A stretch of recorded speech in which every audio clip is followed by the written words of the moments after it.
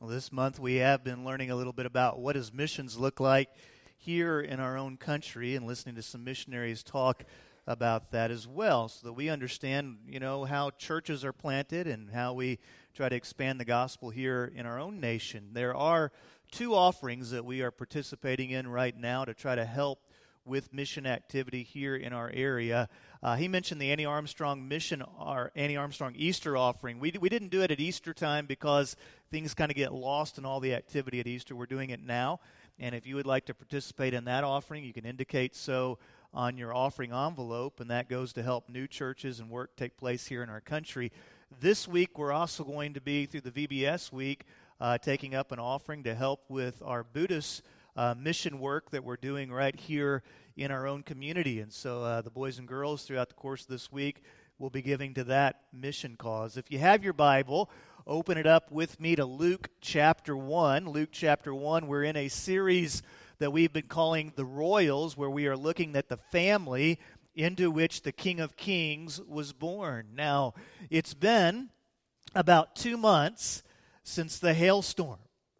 And so I know many of us have been working on trying to get our roofs replaced and sometimes our cars repaired or even our cars replaced, windows that were broken out fixed. And through all that, you've had to deal some with insurance companies. You've had to deal with those in the construction industry. And how many of you have noticed this? Not everybody always keeps their word. Has anybody noticed that? Has anybody ever had that kind of experience? I know it's crazy, isn't it? But sometimes people will tell you something and then they don't actually follow through with it. And how does it make you feel when someone tells you something but then doesn't follow through with it? How does that make you feel? It angers you. It upsets you. It does not set well with you. Well, last week we discovered that God speaks to us. And today we're going to look at how when God speaks to us, God keeps His word. Now, there's a couple of things that I just want to set down right up front about when God speaks. We need to understand that when God speaks to us, that is different than your buddy speaking to you. God is God, and so He speaks with the authority of God. And a lot of times, people, when they get caught up in over-reasoning arguments or they get caught into atheism, one of the issues that they have is they try to humanize God and reduce Him to a point where He's nothing more than our buddy. God fulfills His word in His own time. Have you ever tried to hurry up God? It really does not work very well. And God also fulfills His word in His own way. Have you ever tried to tell God what to do? That's not recommended either. But we have these scripts that we try to write for our lives, but God, in His own way, in His own time, fulfills His word. Now, over the last couple of weeks, we have been meeting these two ladies that were part of Jesus' family, and each of these ladies heard the voice of God come to them through an angel. The first one was a lady by the name of Elizabeth. Elizabeth had longed for children for many years, and she had now reached a point where she was beyond childbearing years, and so that hope of having her own child was beginning to fade and diminish. But then the angel Gabriel came to her and told her that she was going to become the mother of John the Baptist, who would ultimately be a great man and would herald the coming of the Messiah. And so God did a miracle within her. Now, the other lady that we met is a young woman. She was planning her wedding. She had never been intimate with a man, and then an angel appeared to her as well.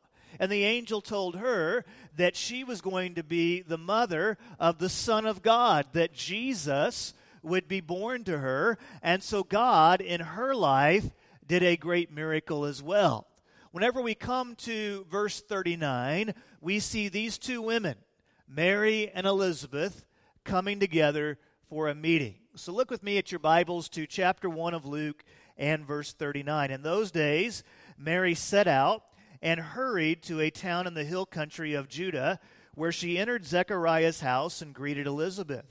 And when Elizabeth heard Mary's greeting, the baby leaped inside her, and Elizabeth was filled with the Holy Spirit.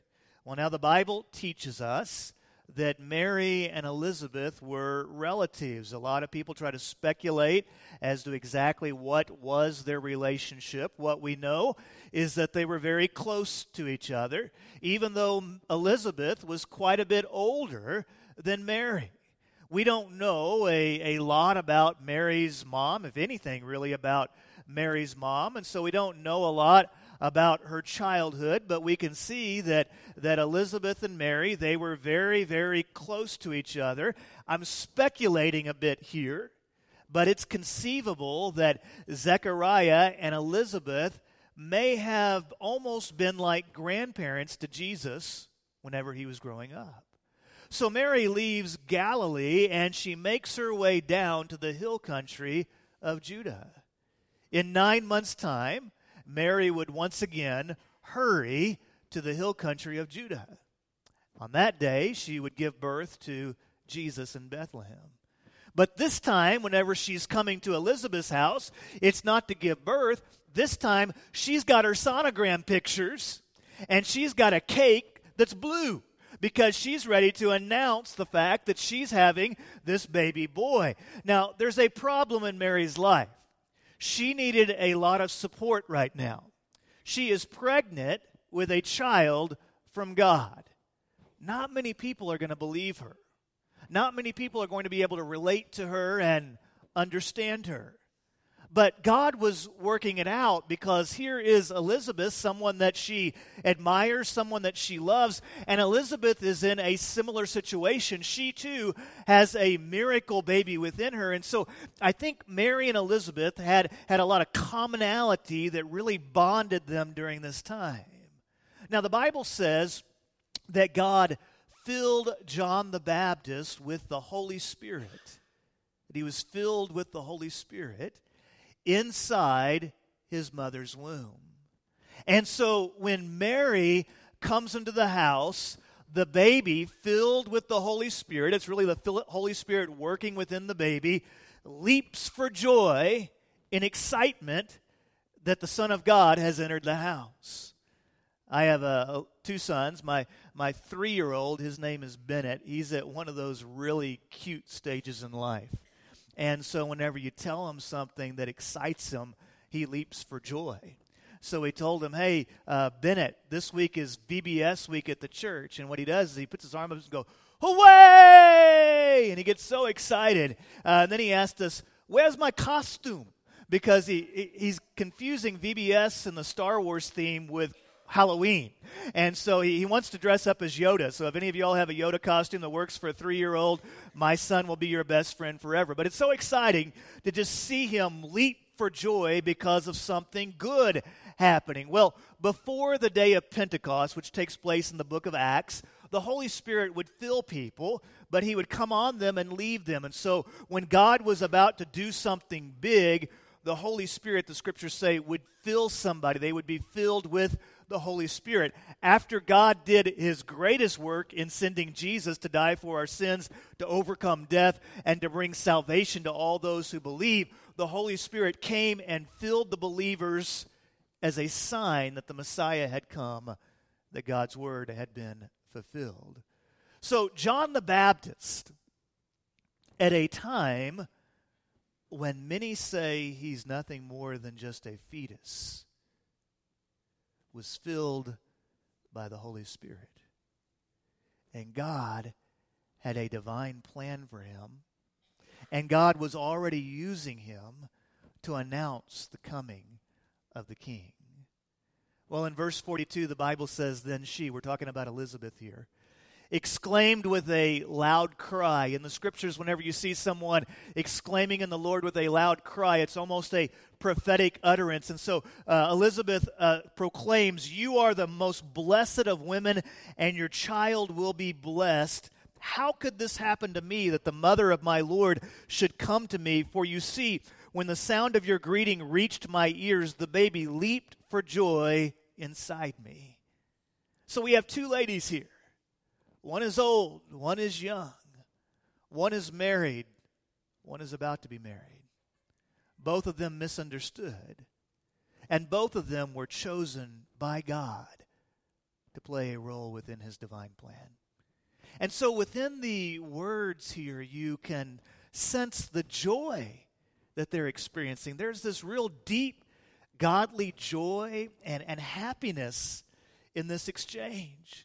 Elizabeth was joyful because her husband couldn't talk. I mean, that makes every wife joyful, doesn't it? But beyond that, she was joyful because the Son of God was in her house. And Mary was joyful because she had been chosen by God to do this. There's deep godly joy in the story. Now, this week, as we've already talked about beforehand, is VBS week. We're going to have almost 200, or probably over 200 kids come through these doors. We have over 100 volunteers that are going to be on campus every night this week. It's going to be a hot week. They're forecasting temperatures in the 90s. For many people, it's going to be a very long week because you're going to get up, you're going to go to work, and after you've worked all day, then you're going to come to the church, and then you're going to give of yourself to children. And you know, kids bring with them a lot of chaos. It's kind of like a party in a hurricane, you know? And there's going to be opportunity this week for whining. I don't like this. I can't believe he did that. Tiny cut off my arm with a lightsaber. That's not fair. Whine, whine, whine. There's a lot of opportunity for that at VBS week. There's also a lot of opportunity for joy. To walk onto this campus and realize God's at work. To realize that you have an opportunity to give of yourself to invest in the lives of children. To understand that so many kids these days don't have any stability in their life. And you have the opportunity to bring them a message of salvation. You have an opportunity to introduce them to Jesus, who is the same yesterday, today, and forevermore. And church, I am praying that this week that we get to see children be saved by our God. That we get to see the lives and the eternity of children forever changed. And that joy builds within our church family. I pray that this week, as the church gathers for VBS, that there will just be a tremendous amount of joy on this campus. I am very, very thankful for the joy that our church shares. There's always going to be a problem. Whenever you get people together, there's always going to be problems. There's no perfect churches. If you meet somebody around here who's got it all together, they must be visiting. Because those of us that are Murphy Roaders, we understand we're all sinners saved by grace. None of us are perfect. We're all works in progress. But we have a joy that is evident here because we have Christ together. And I love those moments. This week I saw the decorating team as they were setting the table for VBS, and I watched them laughing. And I love those moments whenever the joy is there. I love the moments like we had a few weeks ago at the Texas barbecue, and the country music was going and barbecue was being served up, and I looked out over the campus and people were just laughing and having a good time. Folks were flying off the mechanical bull. It was wonderful. The joy of the Lord was there. And in this story, you see the joy and the happiness that is found in something that goes beyond us. It's a peace, it's a calm, it's a purpose, it's a happiness that comes from our Heavenly Father. In verse 45, the Bible says, "She who has believed is blessed because what was spoken to her by the Lord will be fulfilled." Now, I want you to notice here two huge God thoughts. Number one, the Lord had spoken to her. And number two, the Lord will be fulfilled. Now, how does God speak to us? Let's review a little bit. If you weren't here last week, this is new to you. If you were here, let's catch up a little bit. In biblical times, you see God speaking often in miraculous ways. God would speak through angels. God spoke to Moses through a burning bush. God spoke to Balaam through his donkey. You see God speaking to Daniel in dreams. God spoke through the miracles of Jesus, and God was speaking to his people in miraculous fashion. You say, does God still speak this way? Absolutely, God can still speak this way. He's God. I'm not going to be the one that tells God what he can do and what he cannot do. But I will say this, if God speaks in a miraculous fashion, he's not going to contradict what he has also spoken to us in his word. Okay? And number two, I would say that if you believe that you are hearing the voice of God in a supernatural, miraculous way, make sure that it is really God that you're hearing. Okay? Make sure it's not the TV in the next room, or that you've overdosed on NyQuil and you're hallucinating or something like that. Make sure it's really God that you're listening to. Now, I think the primary way that God speaks to us is through his word. We believe the Bible to be the inspired word of God. And so whenever you read the Bible, you are reading the words of God. And as you read the Bible, God speaks to us. He reveals to us his purposes and his ways. God also speaks to us through the Holy Spirit. I think many of us can testify that we've had times when we were praying and the still small voice of God spoke to our heart, and we heard the voice of God within ourselves. Sometimes God speaks to us through circumstances. I remember whenever I graduated seminary, I felt like the Lord was leading me to be a lead pastor and to pastor a church. And so started looking for an opportunity to pastor. There was a church in Austin that wanted me to come and be their lead pastor. And I was praying to the Lord. I said, Lord, is this church here in Austin your will? He said back to me, do you believe that it's my will for you to be a pastor? I said, yes, Lord. He said, how many churches want you to be their pastor? I said, one, Lord. He said, well, you might want to go there. Circumstances can be the fingers of the Lord as the Lord opens doors and closes doors. And in the New Testament, we see God speaking through the church as the church would call out the called, and they would see that God was wanting to do something, and they would call out from amongst them people to go and be a part of the Lord's will. So God speaks to us, but the second part of this is the Lord will be fulfilled. God is a God of his word. In verse 46, our story changes a bit. It kind of turns into a musical. I can almost picture a scene from The Sound of Music. The hills are alive. As Mary breaks out into song. This next section of Scripture is called Mary's Song. It's sometimes referred to as the Magnificat. It sings of how the Lord's will is fulfilled. And it can be broken down into three stanzas. In the first stanza, Mary looks at how God has fulfilled his word in her. Look at verse 46. And Mary said, my soul proclaims the greatness of the Lord, and my spirit has rejoiced in God my Savior, because he has looked with favor on the humble condition of his slave. And surely from now on all generations will call me blessed, because the Mighty One has done great things for me, and his name is holy. Now notice in verse 47, she rejoices in my God, my Savior. Mary too needed a Savior. Sometimes people think that Mary was perfect. Mary too had turned her own ways and done some things that were wrong. She needed a Savior. In verse 48, she rejoices because God chose her to be a part of his divine plan. And then in verse 49, she rejoices because God had done great things for her. God was working in her and through her. And so this leads her to praise the Lord.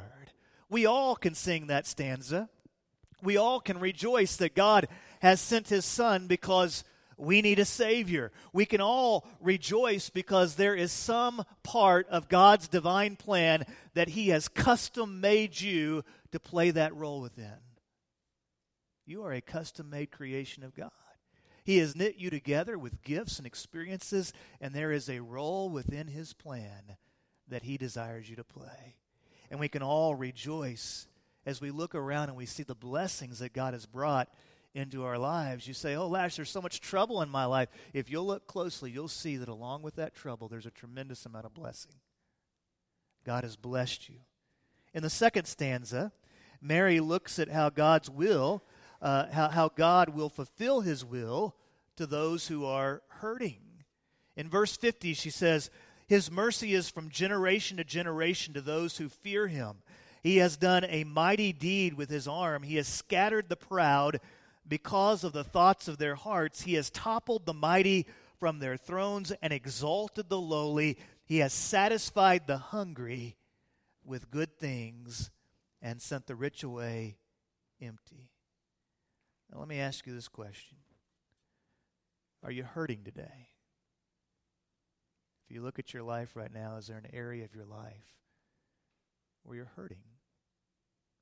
Are you hungry today? Maybe not physically hungry, but spiritually hungry. Maybe there's just an area of your life where you just feel starved. In verses 50 and 51, Mary reminds us that God will bring mercy to those who humbly fear him. God will ultimately cause those that live life in pride to scatter in fear.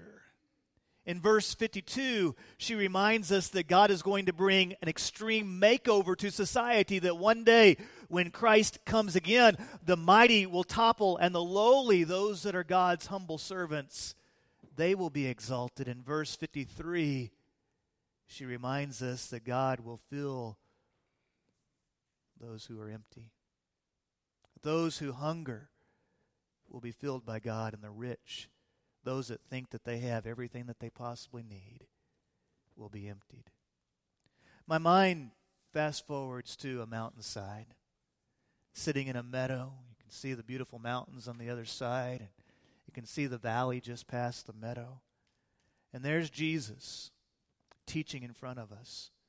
He's teaching what is commonly called the Sermon on the Mount. And at the beginning of the Sermon on the Mount, he gives us the Beatitudes, and there he too speaks of those who are hungry. He says, blessed are those who are hunger and thirst for what? Do you remember the words? For righteousness. And then he says, for they will be what? Filled. Jesus taught that there is a godly joy to be found, and that joy is found in being. Jesus never promised that we would have a trouble-free life. Hey, just follow me and your life will no longer have troubles. Jesus never promised that, but he did promise you that you could be blessed even in the midst of your troubles. In the world in which we live, there's a lot of things that offer us happiness, and there's a lot of things that make us happy. But the happiness that we get here on earth, it lasts for a season. We're happy when the Rangers win. We're sad whenever they lose. We're happy whenever our children behave. We're upset whenever they make unwise decisions. And so we have this happiness that's always fleeing. But Jesus offers us a joy that lasts for eternity. If the story of your life is about how great you are and all that you've collected, the story of your life is guaranteed to end with, and then he died. You never see a U-Haul at a cemetery. I've done a lot of funerals. I've never seen anybody pull up to the grave in a U-Haul. Maybe I ought to write that in my will. That'd be kind of fun. You can't take it with you. But Jesus offers us the joy of being. The joy of being forgiven for the sins of our past. The joy of being a part of God's plan. Whether it's large or small, you get to play a role within the divine plan. The joy of being alive in Christ forever. And so my prayer for you today is that you'll discover that the joy that you are looking for in life is not going to be found in what you do or what you have. That joy is going to be found in whose you are. True joy is found in being alive in Christ. Well, in the concluding stanza, Mary reminds us that God is a God of His Word. She looks back on the history. And in verse 54, she says, He has helped His servant Israel, mindful of His mercy, just as He spoke to our ancestors, to Abraham and his descendants forever. And then the Bible says Mary stayed with Elizabeth about 3 months, and she returned home. If you read the Old Testament, you see these two truths over and over again. God speaks, and when God speaks, His will be fulfilled. God will fulfill His word in His own time, in His own way. But when God speaks, His will be fulfilled. You see this with Abraham. You see this with Isaac. You see it with Jacob. You see it with Joseph. You see it with Moses. You see it with Joshua. You see it in the young woman Ruth's life. You see it in the story that we looked at a few weeks ago with Esther. You see it with Nehemiah, when Nehemiah leads the people to return to Israel and rebuild the holy city. And then whenever you move into the New Testament, you see it here right at the beginning of Luke with Mary, that whenever God speaks, the Lord will be fulfilled. When God speaks to you, He's a God of His word. My sophomore year of college was an intense time in my life. It was a time of a lot of transition for me. It was also a time where God really grew me a lot. It was one of those, probably, of all my years, it was probably the most transformational year in my life. And there was a time where the Holy Spirit spoke to my heart. And He said to me, He asked me, will you be a missionary? So in my mind, I immediately thought about going overseas, and that really wasn't part of my plan. I had my plan written out, and going overseas and being a missionary wasn't part of that. And so I wrestled with it. I talked to some people. I talked to the man who was my youth minister growing up and some other folks and tried to seek their wisdom. And then I remember after about a week of intensely wrestling with this, I knelt beside my bed and I surrendered to it. I said, Lord, I'm willing to be a missionary. Whatever that looks like, wherever you want me to go, I'm willing. And at that time, it was like the Holy Spirit spoke to my heart again and just said to me, I wanted to see if you were willing. And if you would do whatever I asked. So years went by, graduated college, went to seminary, talked about going to Austin earlier, so I went down to Austin. Had been pastoring there 7 years or so, and I get a call. On the other end of the phones, there's a guy named Bobby Fletcher. He's become a good friend of mine. By the way, if you would pray for Bobby's daughter, Lindsay. She was born with spinal bifida, and they said she wouldn't live very long at all. I praise the Lord, she's now in her 20s. But right now, she's really battling for her life at this point. But Bobby's on the other end of the line, and he says to me, hey, Lash, we'd like you to come up and talk to some of us about being a missionary here in Grayson County. And so I say, okay, I'll come talk to you. And the next thing I know, Stacy and I were going to serve as the director of missions for Grayson County, and I was a missionary for 2.5 years here in the United States. I would go around to different churches. I would try to help new churches get started. I'd try to strengthen existing churches and encourage pastors. And I never envisioned it being fulfilled that way, but I was serving as a missionary. And then one day I get an email from a guy by the name of Gary Castleberry, and he's the head of a pastor search team here at Murphy Road Baptist Church. You may have heard of that church. You ever been there? Yeah. And so through the providence of God, we wind up here. And you know, one of the things I never realized about Murphy, Texas, is that it is 40% Buddhist, Hindu, or Muslim. You know, whenever I looked at Murphy, Texas on the map, I thought it was like where the Bible Belt buckles, you know. Everybody here goes to church. But yeah, we have people from all over the world that live right among us. And so as we minister in this city, sharing the gospel requires that we go across languages, across culture, across faith. It is a mission field right here where we live. And so I discovered that to be a pastor in this city, you have to have a missionary's heart And you have to have a missionary's eyes. So God spoke to me as a college sophomore. And in His time, in His own way, in ways that I never would have scripted, the Lord was fulfilled. And so I ask you this question today.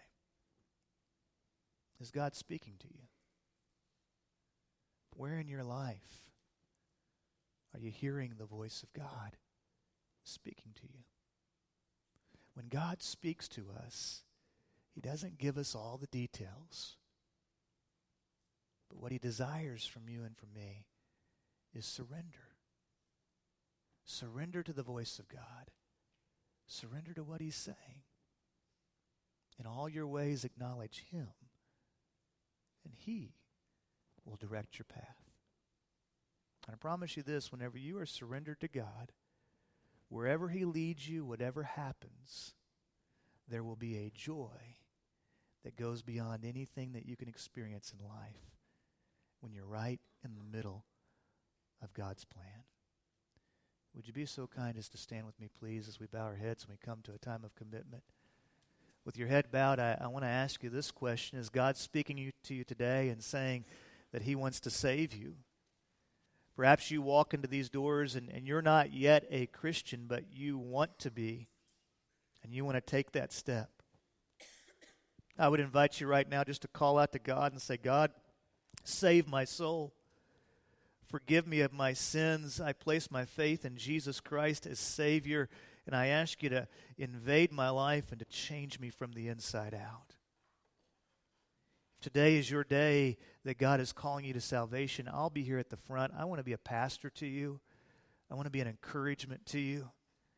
And I would like to ask you to do something. If today you're taking that first step of faith and placing your faith in Jesus Christ as Savior and Lord, would you come tell me?